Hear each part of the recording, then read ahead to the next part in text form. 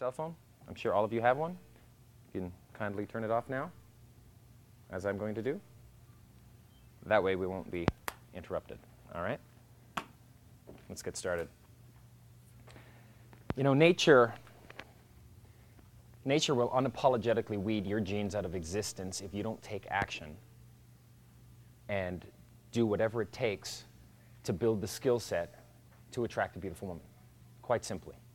If you don't do it, you are effectively sterile. Now, all of you are here for a reason, and you're all here for similar reasons, but there are, most likely a great deal of differences. Some people are here because they want to have more beautiful women in their life. Some people are here because, they want to get rid of the pain that they feel from a breakup. And that motivates us forward to start a new relationship. I'm going to be teaching you guys today a structure, a step-by-step game plan that goes not just from meeting the girl all the way to getting her phone number. That's only, 1/3 of it. I'm going to take you the rest of the way. It goes from meeting all the way to beginning a sexual relationship.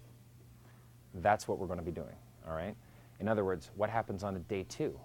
How do you get a woman from one physical location, like the attraction location or the meeting location, and then how do you move from there to the comfort building location? How do you move from the comfort building location finally to the seduction location? There are a series of tactics, tools, or gambits that we can use to get from location to location. Most people, when they get into this game, they think that it's all about approaching one woman. There's the girl, I'm going to now approach her, and I'm going to make my moves on her, and hopefully she'll like me. This is not how this game is run, okay? By the end of these 3 days, you're going to go through a lot of stress. It'll be good stress. It'll be like jumping out of an airplane, pretty much, all right? And you're going to do it so many times that while you'll never grow truly accustomed to it, you will learn to deal with the emotions that take place. They tell you it doesn't matter what you say, but that doesn't mean you can say anything. It means you can choose any of the routines you have already hardwired into your head. That's what that means. Okay? You're going to have so many openers, 4 or 5 openers. You're going to need many of them, not because you're just going to stack them in a row. An opener is a routine too, so if you have it in your head, you might as well use it in your set. What happens if you have to forward merge? You need to be ready for it. What happens when an interrupt comes in? It's almost like a forward merge, right? You need to handle the interrupt, and you need a new opener for that person. So you will need to get, I have maybe 5 openers in my head that I use regularly, right? And they are all non sequitur. One of them is, how tall are you? Another one is my black nails, first impression black nails. There's nothing to do with each other. Another one is, have you ever seen the movie Poltergeist? Do you think it's based on reality or all fiction? I don't mean Caroline stuck in the TV. That's it. That's my opener. It's a small little piece. And then I stack forward. Hey, let's try an experiment for shits and giggles. Think of a number in your mind from 1 to 4, the first number that pops in your head. Got it? Don't say it. Just picture it. 3. So most people pick 3 when you say, pick a number from 1 to 4. It's psychology. And it's a great bit.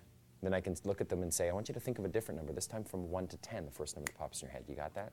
Notice how I do this. From 1 to 10, the first number that pops in your head. I'm popping at about 7. When I say, think of a number from 1 to 4, the first number that pops in your head. You got that? It's 3. Think of a different number, this time from 1 to 10, the first number that pops in your head. You got that? 7. And then the showmanship of, looking into her eyes. What I do is I multiple thread that routine. I'll say, think of a number from 1 to 4, the first number that pops in your head. Don't tell me. You got that? Good. What do you got going for you more than your looks? I mean, you're very beautiful, but beauty's common. What's really rare is a great outlook, energy, personality. You got 2 out of 3. It's a good start. Look at me, look at me, look at me. 3. Oh, my God. Think of a different number, this time from 1 to 10. First number that pops in your head. You got that? Good. What do you want to be when you grow up? Don't say princess. I mean, you could be anything with no chance of failure. What would you want to be? A nurse. No fucking way. Really. I actually dated a nurse. I love that. I can't even talk to you now. See, I'm going through my qualifying, and then I can, when I'm finished that, 7. See how I'm multiple threading? That's what we got to get good at. It's an art form. See, the truth is, I'm a tribal leader. I'm the leader of my tribe. And my tribe, I'm not sure how big it is anymore. It's gotten quite big. But I am definitely the leader, and I convey to every woman that I am the leader of my tribe. And my friends are also, they're also in the leadership circle. That's how each and every one of you has to convey a personality. You know, that personality has to be the tribal leader. If you were to put yourself and 49 other people, so 50 people on an island, would you naturally be the leader? If you're not getting laid. It just won't happen. Because a woman's brain is hardwired to seek out and mate with the one or few people in her small tribe of 50 people that is going to increase her chance of survival and replication. And that will be the tribal leader or one of the tribal leader's friends. That's it. Her brain is hardwired for that. You all have to be a tribal leader. You got to demonstrate that you are a tribal leader. And you usually have 3 seconds that'll buy you the next 15, that'll buy you the next minute and a half, that'll buy you the next 3 minutes, that'll buy you the next 15. Okay? So the first 3 seconds, very, very important. A lot of guys have fidgety movements when they open, and the problem with them is that you're not aware that you're doing them because they're expressions of nervous energy. And one thing that I used to do is I would go into set and I'd be holding a drink because I used to drink, and I'd be ramming my straw into my drink when I go into set. And the problem with it was that I wasn't consciously aware that I was doing it. So I'd go into the set, hey guys, I need a female opinion, whatever. You're out. Okay? Everyone has these nervous tics. If you feel approach anxiety especially, another common one is playing with your hands. I know a lot of guys will do this thing. Moving around a lot on your feet. What I'm going to say is when you're in set, especially near the beginning of the set, don't move. If you're going to do body rocking, and it's a calculated thing and you're doing body rocking, cool. Otherwise, don't move around. You'll have this urge to kind of do this thing while you're in the set. You know, the whole point of body rocking is to make them feel like you're actually on your way out, to make them constantly feel like you're leaving and you're not really going to stay. But sort of just fidgeting and moving around in set doesn't do that. It just makes you look nervous and lowers your social value. So don't do it. Go into your set. Do not face the set when you open it with your body.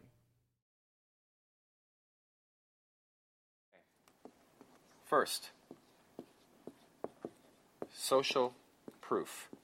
Now, what we mean by this, quite simply, is I want her to know that my last girlfriend was an exotic dancer. I want her to know that my last girlfriend was drop fucking gorgeous. I want her to know that I'm publicly known for having dated some of the most beautiful women in the world, and I do not apologize for that. That's what I want her to know. I got to say that. I have to throw that into stories. I don't want to just say, yeah, and I like throwing in, and I don't apologize for that, because that's just who I am. You don't like it, fuck yourself. And I'll throw that in too, you know, because that's a disqualifier. You know, if you don't like that, fuck yourself. So adapting that for us, right? Okay. Fake it till you make it. Fake it till you make it if necessary. Okay.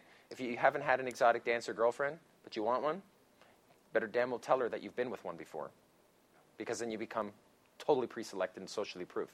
Yeah, my last girlfriend was an exotic dancer. You know? I mean, if this guy, if we haven't met him before and he says he's a virgin, we're going to believe him and we're going to lower his value. But if he says that his last 3 girlfriends were exotic dancers and that he's a DJ at a strip club, we're going to believe him. And his value will somehow be like, well, this guy's getting laid. You know? What if I told you that this guy here is part owner of a nightclub? His value goes up, doesn't it? Just by words. Part owner of nightclub. 5 words raised his value.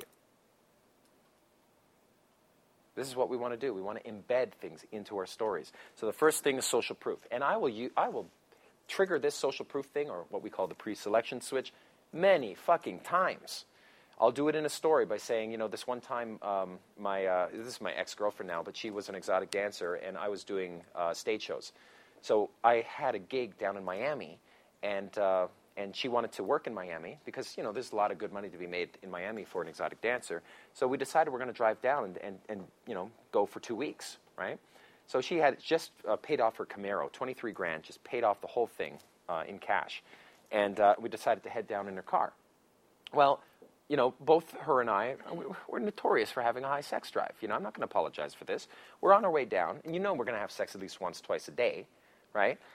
Well, it takes 30 hours to get from Toronto to Florida, so you know somewhere between there, something's going to go down, right? Well, where does it happen? I'm in the passenger seat. She's driving, okay? It's about 1:30 in the morning, and we're in the middle of buttsfuck nowhere. We're in, like, Georgia or some shit, right? And she's like, baby, and I'm like, babe, just keep driving. We're about an hour away from the hotel, right? And we were just so slow at taking this trip, right? She goes, babe, I want to give you a blowjob.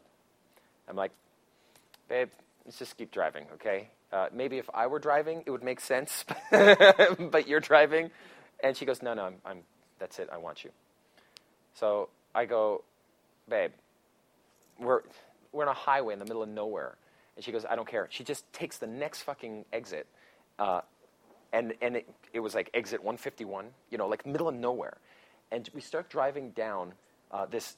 It was literally a dirt road, no lights, nothing. And on both sides of this road, it went down, okay, into two cornfields. Very thin little road, okay, like a little farmer's road. And we're driving down forever, and we see no lights, nothing. And we're about maybe a mile and a half now from the what is it, I-95? I-95? And at one point she says, babe, I can't do this now. I'm like, what do you mean? This reminds me of Jeepers Creepers. I've never seen the movie, so I'll just take your word that it was funny. So she says, I'm turning around. I'm like, babe, just keep going. We'll find a place to turn around. It's a very small road, right, with ditches on both ends. She goes, no, I'm turning around. I'm like, babe, this is a fucking Camaro. You can't, if anyone who knows a Camaro, they have a very, horrible turning radius, right? Really bad. Next thing you know, she's going, like Austin Powers. We're in the middle of this fucking little road, right? And she goes too far back. All of a sudden, boom. And there we are. The fucking lights are up in the air, okay? And we've just crashed back into the ditch. And her muffler gets bent, and there's shit, literally shit. It was like cow manure stuck up into it. And the engine goes out, and we're there, and she goes, oh my God, oh my God, oh my God, oh my God, oh my God. I'm like, baby, just relax, okay? We got food, we got water. It was hot out, okay? It wasn't like we were going to freeze to death or something. We'll solve this, okay? Just relax. So what ended up happening was I didn't get my blowjob. That's that's for one thing. No, what ended up happening was an ambulance drove by. It was a fucking ambulance, about an hour into this, okay? I said to her, look, let's just crash here, and in the morning, we'll walk back, because she was afraid to walk at night. And what, a coyote's going to get us? What, from a fucking, like, E.T. coming out of, corn? So we end up, getting these guys. It was just a group of guys in an ambulance. They were coming home from a party or some shit. I have no clue what was going on. It made no sense to me. They came out and they helped boost the whole car out, and we got, to our hotel. In which case, at that point, I got my blowjob. But really, that was the blowjob I was supposed to get at that hotel. So, I'm missing a blowjob. So you better watch out. I'm pretty randy right now. And there's my story. Now, the idea of throwing in, now, again, I won't throw in a blowjob story unless I feel I can get away with it, okay? Obviously, I'm going to calibrate. If I think that it's going to be offensive, I'm not going to use it. All right? I'm socially savvy that way. However, you'll note that when I talk about the blowjob, I'm not trying to get this woman aroused. Hey, baby, I'm not trying to make her all hot and horny.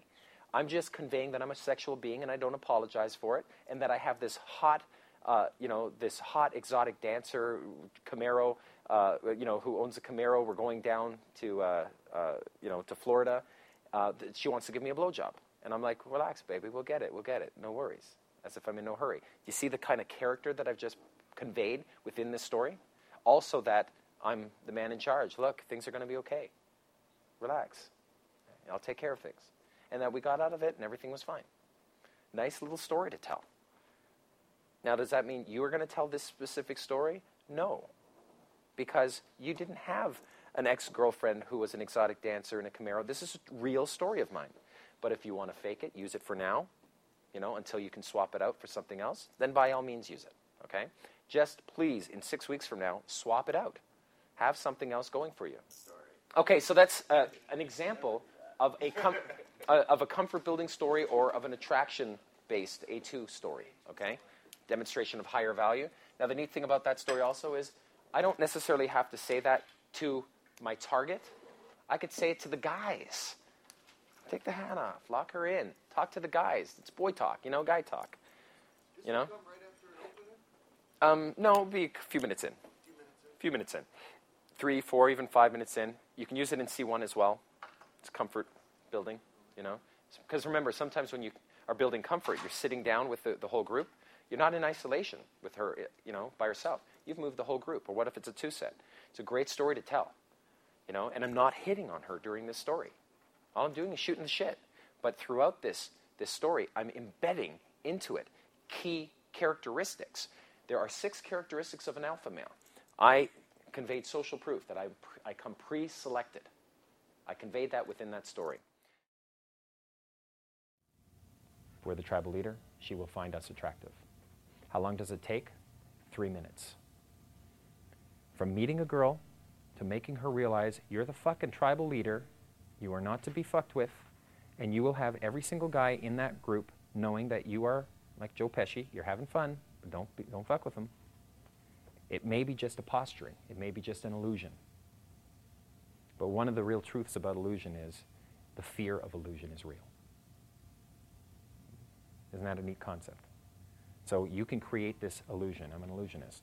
And you can create the role that every woman finds attractive. They're hardwired to find attractive. You're the tribal leader, starting tonight. All right? Or at least the tribal leader's friends.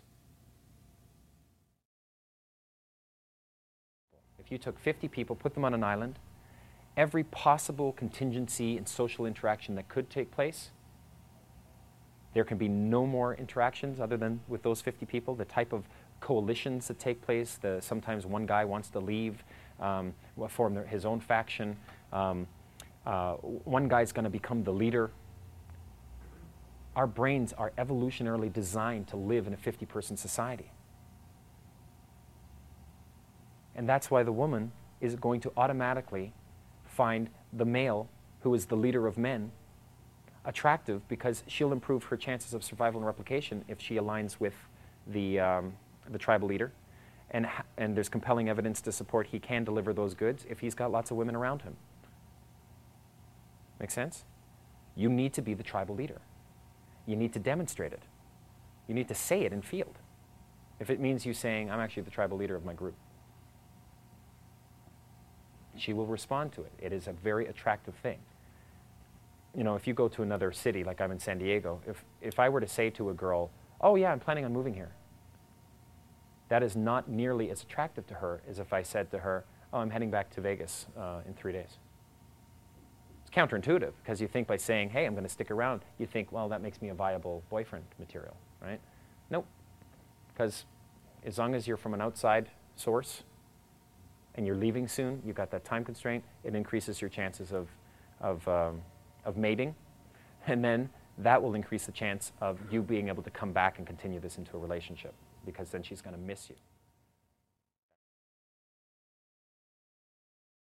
My girlfriends are not really bitches, they're just bitches to you. And they're only bitches for the first few minutes.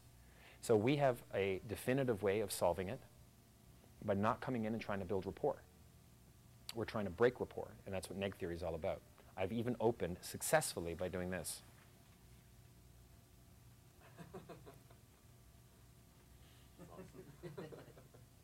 But only on 10s.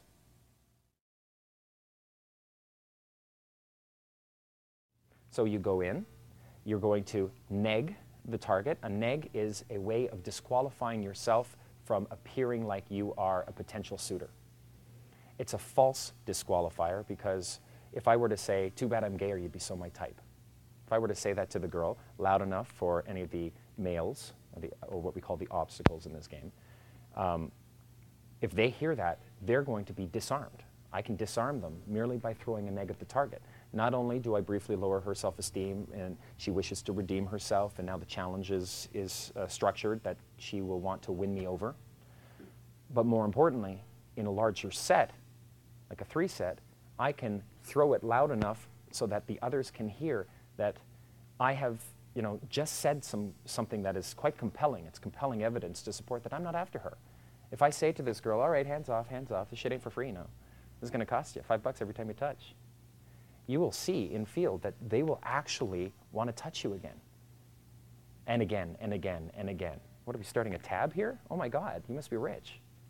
And that kind of negging is very playfully done. It's a playful statement or set of statements that not only create the challenge for her, but again, the obstacles are disarmed. They know I'm not after her. Okay, hands off. Oh my God, where's her off button? Jesus Christ. You know, you can dress her up, can't take her anywhere. Holy shit, how do you roll with her? And continue. Of course, you can't just say it and wait for a response, because they'll respond by saying, you're an asshole. So instead, you say, where's your off button? Hey, were you outside not 5 minutes ago? Did you see the fight? Oh my God, get this. Stop interrupting. Jesus Christ, you keep interrupting your friend. How do you roll with her? So I was outside, and you don't allow her to respond to the neg. The only attention the target will get at first is a neg. It's like popping her on her forehead. Just, huh? Otherwise, she'd be bored and she'll turn off and walk, talk amongst her other friends. But by throwing the neg. You do it with a smile, too. That's right. It's done playfully. Yeah. And negging is an art form. You'll hear disqualification theory and neg theory. Neg theory is how it began. It was a negative compliment. Those are really nice nails. Are they real? No? Oh, well, they're still nice. Perfect little neg. Again, if you don't understand what's going on here, that's the neg, the story. Hey, those are very nice nails. Are they real? No? Oh, well, they're still nice. I say it the exact same time every time. It works. That was the first neg I ever used, a negative compliment. But it's since expanded to include things like, too bad I'm gay or you'd be so my type. It's not a negative compliment, right? But it still delivers what it has to deliver. It disqualifies you. So negging really is a form of false disqualification. So we've expanded neg theory into false disqualification theory, which can include, you know what, I'm too toxic for you. You know, you wouldn't want to hang out with me, seriously, because you know how bad it would get. You ever go to university? Did you go to university? Let's say you were in university, you're third year university, and you got last year to go. I'd be the person to go, why bother? You know, I'd be so fucking toxic for you. It's not a good thing. That is a disqualification. Now, we call it false disqualification theory. A neg is any false disqualifier. We keep calling them negs because it's a name that's ubiquitous throughout the community. But the idea of a neg is to falsely disqualify yourself by saying, too bad I'm gay or you'd be so my type. Why is it a false disqualifier? Because later on, you're gonna have an antidote to get rid of the disqualification. Like if you were to say, don't get any ideas, I'm married with 2 children, you're really locking yourself out. That's a disqualifier.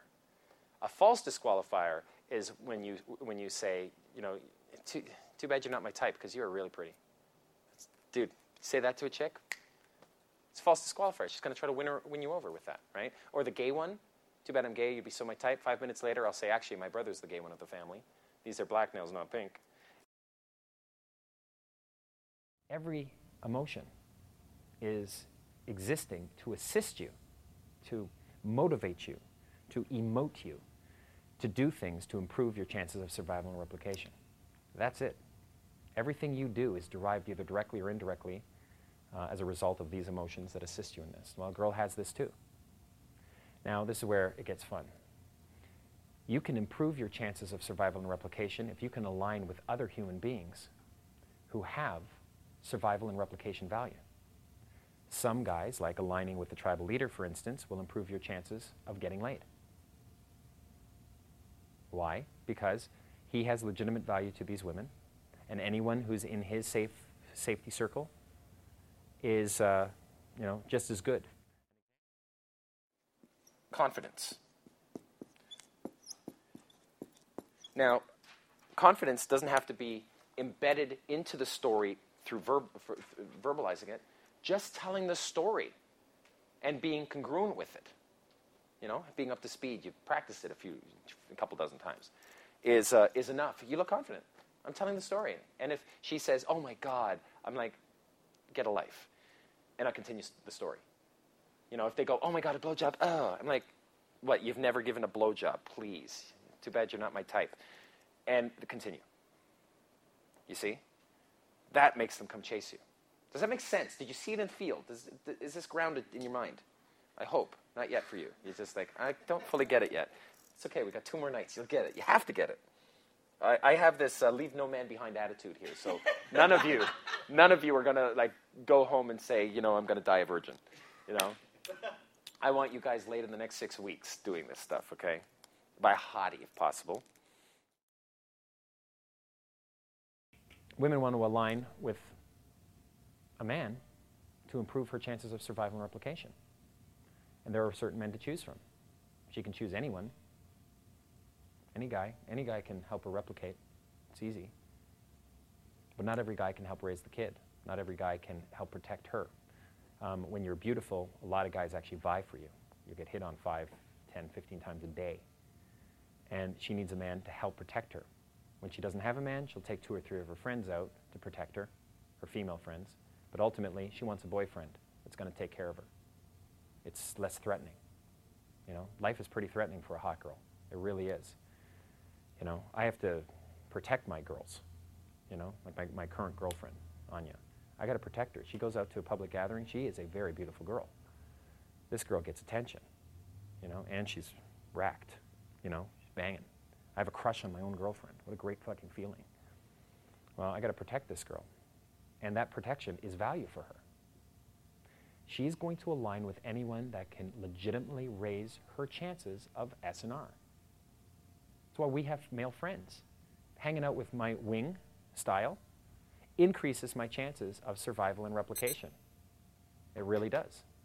He helps me with survival in the fact that, to the point that he gives me valuable information. He assists me. One time, he even, about 2 years ago, he loaned me $3,000. He got me completely out of a problem that I had dealt with and never went into that situation again. Solved my problems. But that was a real friend. I owe him one for that. Since then, I've helped get him laid. By 2 sisters. So we have legitimate value for each other. We have trust. The reason why I want to take the time to bring all this up is to show you that it's not about attraction, which is mind-boggling to me. This game is about S&R. You're a biological machine designed to survive and replicate, and you wish to align with other people who will assist you in your survival and replication. That's it. And women have more replication value than survival value. I get my buddies. I got 4 of my buddies to roll with me to protect me. I got my girl for replication. That's the reason for it, right? But for a woman, she can have any dick. And that's the truth, okay? I'm shooting from the hip. I'm playing in the field here, man. This is real life stuff. I'm out, 4 nights a week at least. So guys will come in and they'll be like, hey guys, blah, blah, blah, blah, blah, blah, blah. Okay, what's happening is when you're facing someone with your body, that means you're seeking rapport with them. The person who's seeking rapport is always the one with lower value. Seeking rapport is a low value behavior. And so you don't want to be the one who's seeking rapport. And it's the same with alpha males. When other guys are around, if he's the one, he's sitting here talking, and you're facing him, looking at him, and he's not looking at you, then he has more social value than you do. So you want to arrange yourself to where you're not really facing him at first. And when you open the set, I'll open the set from the side like this. One thing that I'll do that I said last night is sometimes I'll do a double take, because you don't want to look like you're hovering. You don't want to look like you're going over there and, okay, here I go. You look, and okay, and then you go in, you're already out. You've stalled out the set. Even if they don't consciously notice you, you're just going to come in and they're just going to perceive you as this chicken, low-value guy. So it's much better to come into your set as if it's completely spontaneous. And that's why I'll do this double take where, say the set's right here. I'll be walking by and I'll kind of look, oh, hey guys, I need a female opinion, or whatever my opener is. Okay? And the reason I'm doing that double take is almost as if what I'm communicating to them is, I'll just ask them. Like I just noticed them. And it just happened to happen spontaneously. Okay? So don't face the set when you open it. But then within about 30 seconds, you do want to be facing the set. I've seen guys who will sit there and run the set like this. Not good. This is only for opening. You open the set, and then within a few seconds, then you're facing the set as you run the set. Okay? If you want to do some body rocking, cool. But don't fidget around. It's better not to move. The person who moves the least has the most power in the set. Keep your feet apart, about like this. Not try hard, but not close together like you're making excuses for your own waste of space. Okay? You want them to be about like this. Definitely do not lean in at all. Lean back if you can. When I open the set, I might be like, hey guys, I'm not leaning into the set. Okay? Now in a loud club, you'll feel this urge to go like this whenever you say something. Does that really change the acoustics in any way? That distance? No. Why do you do it? Because you get this urge to do it, just like fidgeting. Doesn't mean you should obey that urge. Okay? When you get that urge to lean in, just ignore it. Just keep talking, and it's better to talk loud anyway. Okay? We call this pecking, by the way, when you go like this, when you peck. If I see you peck in a set, like, trust me, you're out. It's over. You pecked, it's over. Set's over. It's that simple. As a matter of fact, I would say that these subcommunications, these body language mannerisms are more important than the material itself. The material is just almost a vehicle or an excuse to demonstrate these nonverbal subcommunications of a high-value guy. Okay? One example, especially for moving sets, is you get an urge to follow after them. Don't ever follow after a set. Don't even do this. Boom, you get blown out just from doing that. If they start to edge away and you go like that, boom, over. Okay? I remember having this speech with a student once when he was in the field. You know, moving set would walk by. He'd go, hey guys, blah, blah, blah, and they just walk off and they're gone.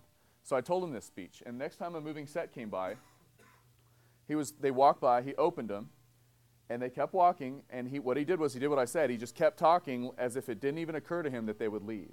And as he was talking, he leaned back like this and kept talking. They got about 20 feet away, and they stopped, and then they walked back over to him while he kept talking, okay? Which is one of the most effective ways for opening a moving set. So just keep talking and get louder and louder and louder, and just lean back. And they came back. Because girls respond to social value. It's almost all they respond to. When you display social value, they'll come back. So and a guy might get an urge to follow after. Oh, she starts to move. So, oh, hey, so blah, blah, blah. Now he's a low-value guy. That's not what she responds to. She's out of there. And it's pretty cold-hearted out there, too, about this kind of stuff.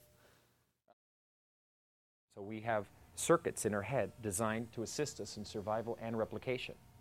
So you think to yourself, okay, replication is obviously important, at least according to your emotional circuits, because if I'm not mistaken, I bet you think about sex about 200 times a day. You walk down the street and you're like, would I do her? Would I do her? Am I wrong here? It takes over our brains. We want to think about our studies. We want to think about something else. Next thing you know, you're in the midst of something academic, something intellectual in your head, and a hot girl goes by and you go, nice. Where was I? So yeah, it's a subsystem. It takes over a brain. Well, you think to yourself, why is it that I have this overwhelming desire to mate with that beautiful woman, and at the same time, as soon as I say, as soon as mystery pokes you in the ribs and say, okay, approach her, you go, ugh! Isn't that counterproductive? If your body is designed to mate, why is it so scared to approach? And the answer is found in this, because it's not just about replication. Yes, you have an overwhelming desire to replicate. It will improve your chances of your purpose in life, survival and replication. Your genes will be passed on if you have a sex drive that's hot enough, high enough, powerful enough. It'll make you get up and get out of the fucking house. Now, of course, 40,000 years ago, we didn't have porn. We didn't have the cerebral cortex that was advanced enough for masturbation to work. We didn't have, the intellectual, the imagination circuits weren't there, Now that's kind of slowing it down, getting in the way, watering down our sex drive. So if you want to improve your chances of the approach, just say to yourself, all right, I'm not going to touch myself. I'm not going to masturbate until I'm with a woman. That's the only time I'm going to actually do the deed, is when I'm with a woman. And porn's out. Educate yourself with porn, but you can't touch yourself. If you really want this game, you want to win, you want to get a girl in your life, trust me, that's going to really improve this side. It's going to increase it. It'll make you go out more. No wonder you have a fear of the approach.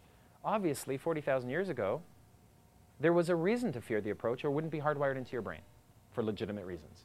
Nowadays, in today's environment, that environmental pressure or social pressure that has evolved that particular circuit to fear the approach, what we call first-minute resistance or approach anxiety, there's a circuit that gets triggered.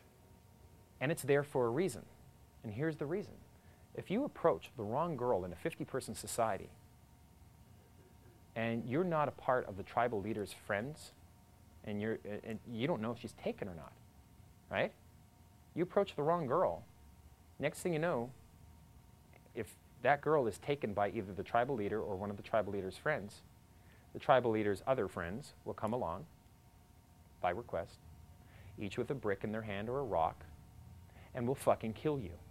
And it will happen. That's what happened. It happens so often. So many human beings have died for stepping up to the wrong girl and, you know, the guy who owns her protecting his investment and smashing your head in and getting his friends to smash your head in for him and burying you.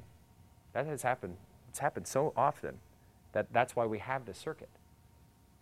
Now, there is one way of alleviating a little bit of the stress of the approach, and that is to separate the fear of foreign territories from the fear of the actual social interaction. See, what happens is a lot of guys, they go to a public gathering for the first time, and that's where they're going to start picking up girls. But they're going to have, on top of the fear of the approach, they're going to have the fear of the fact that they've never been here before. You know, they don't even have to be humans in the room. Imagine going to, I don't know, if I pointed out a clearing in a forest, and I said, no one's there, but I want you to go there. When you get there, you would actually feel nervous, even though you know nobody's there. Because you don't know if there's animals there, you don't know anything. We have this natural, hardwired, built-in fear of foreign territories. So imagine if we can go to several foreign territories and make them domestic. We choose 4 or 5 different locations that are target-rich locations for us, and we frequent them. And yeah, I know it's not your shtick, it's not your vibe. Oh, I don't do clubs. Look, I'm not a club guy either. I just want to desensitize myself to it so that when I do approach a woman within that environment, I feel like I'm doing it in my own backyard. I'm doing it in my own living room. It makes sense, doesn't it? It's one way of separating some of the fear, and it really does help. Imagine going to a place you've been to before several times, and you're just, hey, I'm just going there again. It's an off night. It's a Tuesday night. I'm heading there, and a few of my friends are going to be there already. It becomes so much easier to go out. If you don't have that now, that's something you should develop, all right? So one of the fears is getting this big smash on your head. That's only 20% of the fear. Here's the other fear. And this is the main fear that we have, and it's not going away. In a 50-person society, how many of those are women? Maybe 25. How many of those women are not taken, are not old or too young, are not sickly, are not, you know, unhealthy, ugly? How many of them are not taken, are not with children or pregnant? Really, it's going to round down to maybe 3 or 4 girls. Out of all those girls, you're only going to have options with 3 or 4 girls in your community. And 40,000 years ago, you lived in a tribal, like in a tribe all your life. Very rarely would you actually leave it, either to start your own or to find another tribe, and that would be very dangerous. 3 or 4 of these girls are going to be viable mates for you. Let's say you approach one of them and you fuck up. What's going to happen? Well, at least over the last 120,000 years or so, we have something called communication. We gossip. That circuit has evolved. And if that girl that you just got rejected by goes to her local peer group, and her peer group is going to be similar girls of age and social value, they're going to be a little clique, the hot girls of the tribe. She is going to tell the others that you are not pre-selected, and your genes will be unapologetically weeded out of existence. If you walk up to the wrong girl, you'll either be killed or you will never have sex again. Those are 2 very real reasons for that circuit to exist in your head. That circuit exists ubiquitously in every single head of ours. We are complex, elegant, sophisticated biological machines, but we are out-of-date machines. We're about 40,000 years old. You're not IBMs, you're VIC-20s. So, when it comes to the approach, you're going to have to barrel through it. It does not go away. The best PUAs, the best guys, get approach anxiety. Social proof, confidence. We want, here's a simple one. Smile. 97%. I told you that? Yes. 97% said smile. That's one of the 6 characteristics. A great smile. Go in smiling. Don't keep it there. In other words, guys, if they go into a set, they start giving some material, they get this feeling sometimes like, oh no, they're not going to be into me, I'm going to lose them, but the material will get them because the material is the magic feather. So if I can throw out the material and that will attract them, if I can just get it out, then they'll be back and I'll be able to talk to them, you know? And so what will happen is the guy will try and rush through his routine to get it out so that he won't lose the set. Now what happened is, because he's rushing through his routine, he lowered his value and they leave. So it's better to have a good delivery. The delivery is actually more important than the material. 4, humor. Now that doesn't mean funny. Now the real truth is, funny doesn't get you laid. Funny's ha-ha. Playful gets you laid. Why? Because playful builds comfort. In other words, if I get the girl over on a day 2 to my house, and within 3 minutes of her coming in, I grab a pillow and I beat her in the back of the head with it and throw it at her, grab another pillow and go, bring it on! Smack her one more time and say, oh man, you're boring, and run off. That's not funny, is it? But it's a hell of a lot. It's very playful, okay? And that's going to build comfort. See, it's one of these things where I've done this sort of playful stuff. I did it with Katya. She became my fucking girlfriend. I was making out with her within a half hour after that. I mean, because I would just bash her, throw pillows down, lie on the pillows. And then I've grabbed girls by their ankles, you know. I grab them by their ankles and pull and trip them down, right? Grab a pillow, hammer them, and then stand up and go, you are so easy, and walk away. You know, want a drink? Playful. It's part of kino escalation, you know. It gets her comfortable. And it isn't the hitting part, obviously, the playing. It's the taking away the playing, you know. That's where the kino escalation takes place, yes? No matter what, whether they are silent or not, just keep moving on. Don't expect outcome. Yeah, exactly. Just do your thing and then take it away.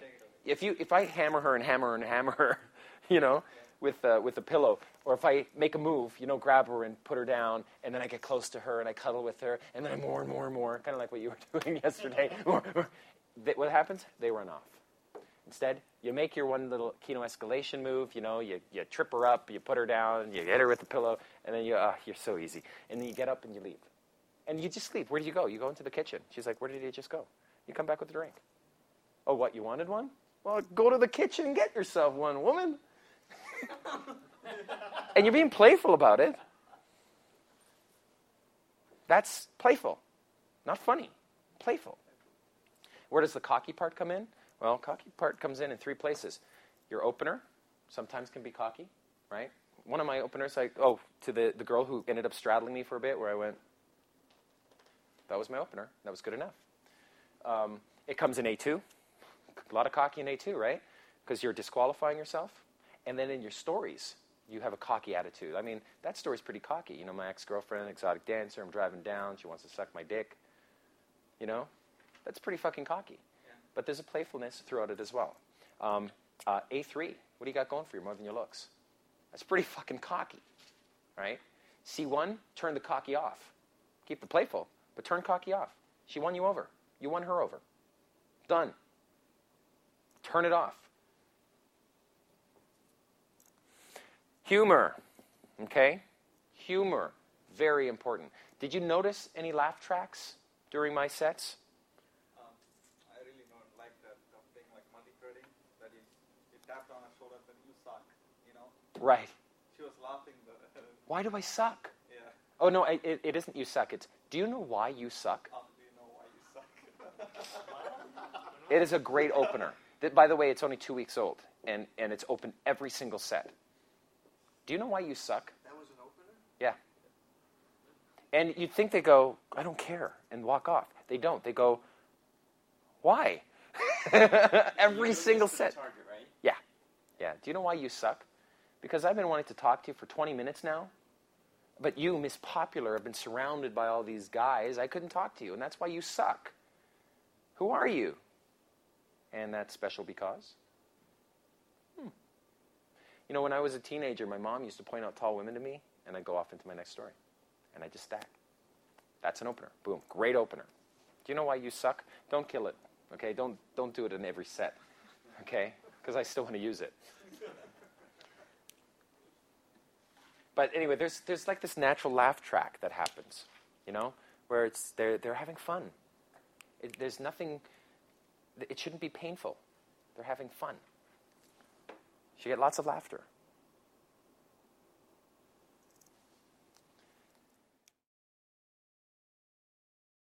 And we have something called the 3-second rule. We'll take a break shortly. In the 3-second rule, the main concept there, let me turn this off. The main concept in the 3-second rule is to not allow our anticipatory anxiety to increase by waiting on it. You know, there's a girl, she's a hot girl, she's just come in the room, I say approach, you go, fuck. You can feel that horrible feeling for 10 minutes or for 3 seconds. It's your call. Either way, it's a horrible feeling. It's like jumping into cold water. It's a horrible feeling, but if you just get it over with now, you're going to enjoy the swim for a lot longer. It's the only rule that we have whereby we train for it. It's called the 3-second rule. There's the set, go in. There it is, it's good to go. You don't anticipate any interrupts, you know, it's not a moving target, it's a good set for approach.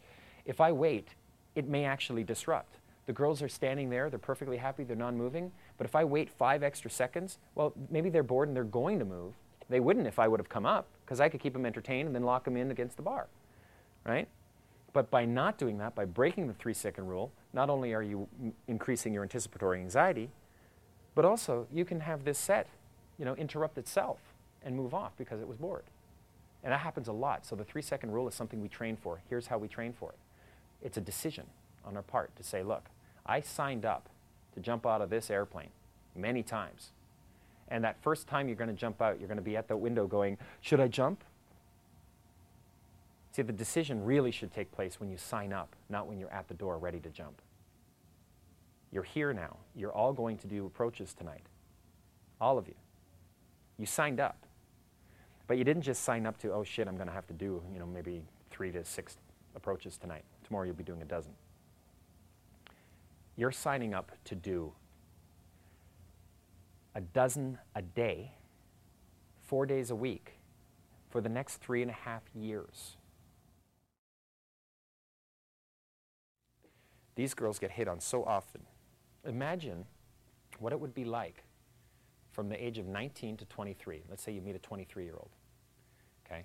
How many times has she been hit on before you? Let's be ultra-conservative, and let's say she only gets hit on 5 times a day, which is a lie. She goes out to any public gathering, goes out to a mall or something, it will be literally, in my opinion, based on the girlfriends I've had, it'll be about 15 times a day. But let's be conservative and say 5. Now, normally they'd go out 5 days a week because they're social butterflies. They get good at this over time. But let's be conservative and let's say 3. So they're only getting hit on 15 times a week. Truth is, it'll be more like 45 times, but let's pretend 15. Week after week after week, 15 times a week they get hit on. They start recognizing patterns. Week after week, month after month. That's 60 a month. 60 approaches a month. In 10 months, that's 600. So 720 a year times 5 years, from 19 all the way to 23 when you meet her, is several thousand. More realistically, it's going to be somewhere between, you know, it'll be around 7,500. But let's be conservative and say it's only 3,500. Even then, don't you think she's going to recognize patterns to social interaction? Don't you think she's going to come up with a way to get rid of the barrage of nice guys coming up to her and saying, hi, what's your name? She doesn't want to give her fucking name to you. You can't go in trying to build rapport. If you do, it smacks of every lovable loser before you. It's called nice guy, the next guy. And, you know, a girl who doesn't get approached too often will indulge in it. Or a young girl who hasn't been socialized yet, a 19-year-old, But by the time she's 21, 22, 23, she's been socialized. She's had this wealth of experience being hit on, and she's recognized the patterns.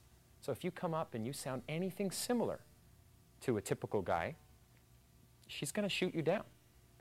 You know, you could be the coolest guy ever, but the 8 guys before you weren't so cool. But what if you said the exact same opener that they did? Hi, how are you? They'll say, busy. She'll get used to it, you know? And then you'll say, why are you being such a bitch to me? I'm being nice. And the answer is, because it works. Another thing that Style has mentioned before, this is really his idea, is that you really have to come in at a higher energy level than the set. Now, it could be a really low energy environment, and you come in still pretty low energy. Like a coffee shop. Yeah.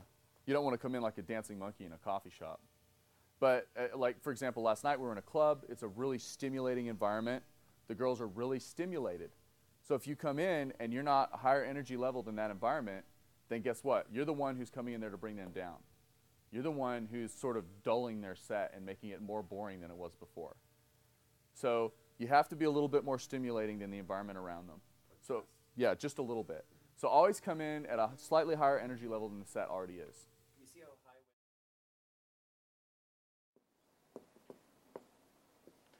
Well-groomed generally means specifically well-groomed.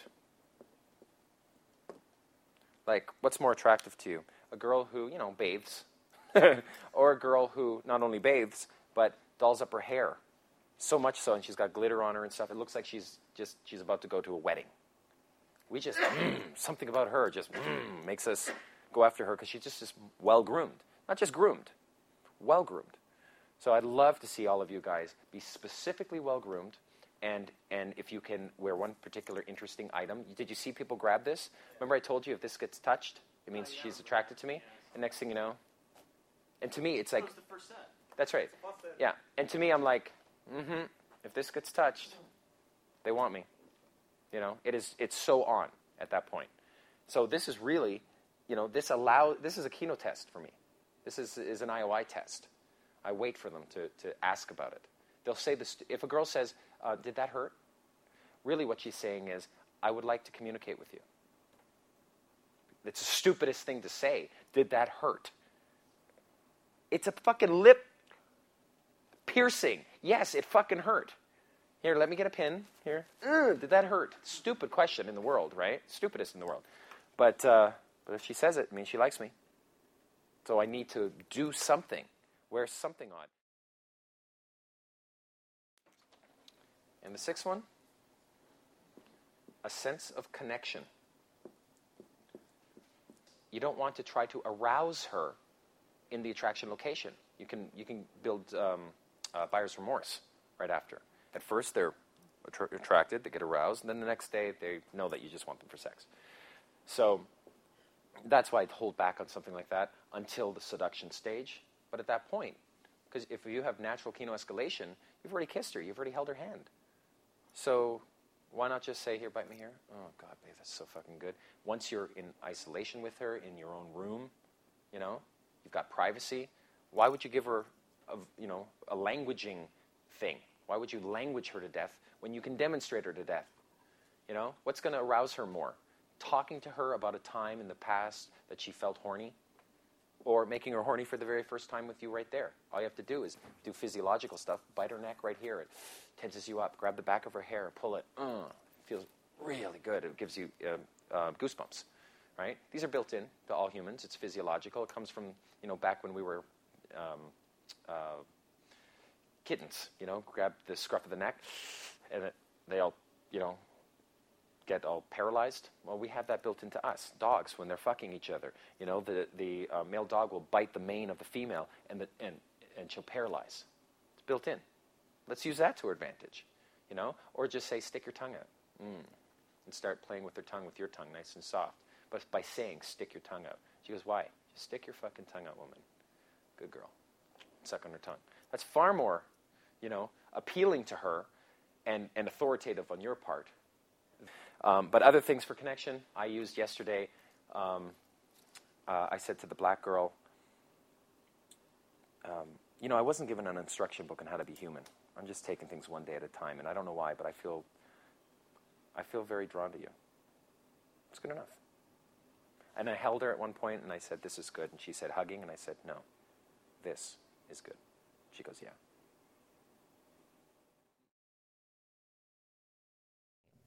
Now, we call it the game because that's just merely a metaphor. It's a metaphor that empowers us to not feel the brunt of rejection that takes place. Girls can be pretty damn hardcore, you know, especially when they're grouped together and protecting each other. And we can even come in trying to be nice. Hi, what's your name? We're busy. Hey, like your shoes, where'd you get them? My boyfriend bought them for me. Do you mind? We're talking. This is normal. This is how women will treat you. So we call it a game so that we can just play it like a game for the first 10 minutes. But as soon as she starts liking you and giving you indicators of interest, and then you can find out about her and, you know, hopefully encourage her to demonstrate some form of higher value so you can then indicate your interest to her. Once that mutual transaction has taken place of information, you will legitimately like each other. And there's nothing more rewarding than having a woman like you. You're gonna like them more just because they've got great taste in men and they choose you. It's no longer a game from that point on. So the game metaphor no longer holds. From that point on, it's not about manipulation or gaming the girl. It's about actual natural processes that take place in the development of all loving relationships. And just because you know the step-by-step process does not mean that it holds no value anymore.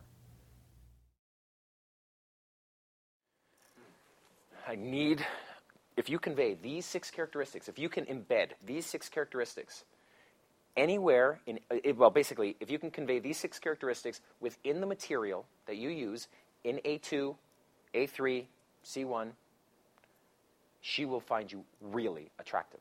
See, some of them will build enough attraction for her to want to get to know you. And then some of them you can throw off into C1, because now that you like each other. Social proof, confidence, smile, humor, well-groomed, pretty much all that is A2, right? But connection, that is really a C1. And you want to make her feel like, wow, this was special. You know, oh my God, I wasn't even going to come out tonight. It's the weirdest thing, but you know, when I first met you, your first impression kind of sucked, so I wasn't nervous talking to you. But now that I get to know you and find out, you know, you're fucking incredible. I'm actually nervous. And she goes, why are you nervous? I said, well, because you just became important to me. You know, I don't know how you did it. And I love telling her stuff like that. Like, I don't know why. I don't know why I feel this way. Don't logic her to death. Tell her a lot of mysterious, I'm drawn to you. Why? I don't know. I wasn't given an instruction book on how to be human. You know, this isn't rocket science. I don't know. Which is crazy because I used to always language them to death. You know, give them lots of reasons. You know, none of that is needed with a woman. This is a game that you can learn.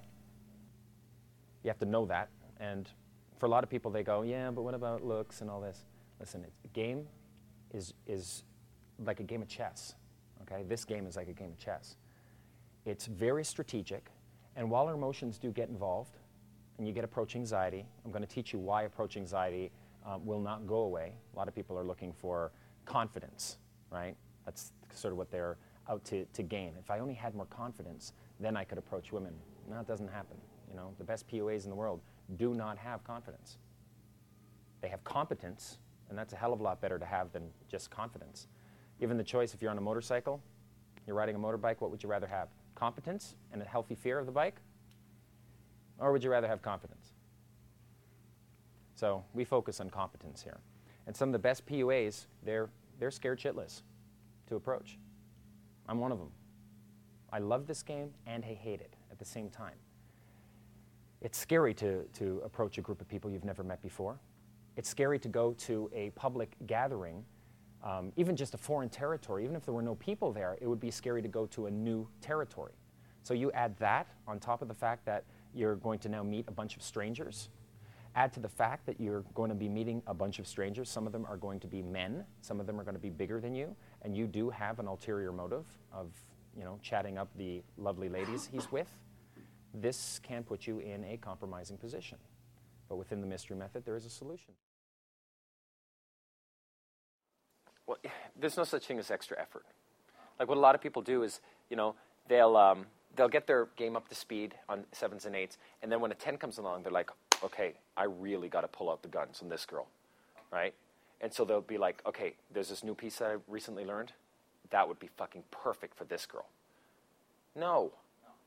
If you're trying something new, do it on a set that doesn't matter, okay? When a 10 comes along, just stick to your material, man. Stick to the material that you got up to speed. About 80 to 90% of a typical set will be tried and true material, and I'll have like 10%, 10 to 20% sometimes will be new material I'm throwing in, or I'm just winging it to see if something new will come out of it. On a 10, 100% is stock, is in the can rather, okay? And I'm not going to try and test new material on a girl who is worth it for me. You'll only need like 50 gambits in order to run a set all the way to full Monty, okay? But you'll need a good 300 gambits to handle the dynamic social interactions of all potential sets so that you can win everything. Because you won't know what you're getting, At one point, I think you were with me on this one, at one point there was some stuff going on and I didn't know how many sets were in there, who I'm going to approach. And I just went, all right, I'm just going to go in. Because we have to be more reactionary. I don't have it all assessed. I'm going to go in, and as I'm getting information, I'll start calibrating to it, And that's how I opened up that 2 set with the blondes and got them fighting for me. It was really nice. It was really fun. A 10 or a green, you will open with an egg. Like I've opened girls like this. Do you know why you and I will never get along? We're too similar. You won't take my shit. I won't take your shit. What fun's that? I mean, if I were in a room with myself for too long, I'd pull my hair out of my head. Basically, what I'm trying to tell you is if hanging out with you, I'd be bald. That is a great way of initiating the chat with 10. You're opening with negging. Another one that's a relatively new one, which is working really well, is do you know why you suck? Great fucking opener. Do you know why you suck? Because you've been surrounded by all your friends for the last 20 minutes, and I've been over here wanting to meet you. I don't know why yet. I mean, you're very pretty, but beauty's common. I wanted to find out if there was more to you than meets the eye. Yet you're Miss Popular, surrounded by all your friends, and I can't fucking meet you, and that's why you suck. So who the hell are you? Well, I'm Jesse, and that's special because. It was a great opener on a 10. Notice how on an 8, you can blow yourself out. Because, 10s never get treated this way. Only by daddy and by their boyfriends. So you come in like this, and you have instantly conveyed that you must be getting laid. Because no man comes in and disqualifies like this. Do you know why you suck? What a great way to open a set. You just did that to, let's say, a 3 or 4 set right to the target? Yep. Because it's entertaining to the rest of them and disarms them. We'll get into A2 in a sec, how to create attraction. Point, though, is the greens, you neg 3 times, let's say, okay? The yellows, you neg once, and the reds, you never neg. Most guys have a problem that they're not expressive enough with their facial expressions and with their vocal tonality. And so I end up having to tell students, I end up having to give the same speech 10 times on every boot camp. Look, you need to be more expressive with your face and more expressive with your vocal tonality. You want to use pausing and have a certain rhythm to the way that you speak.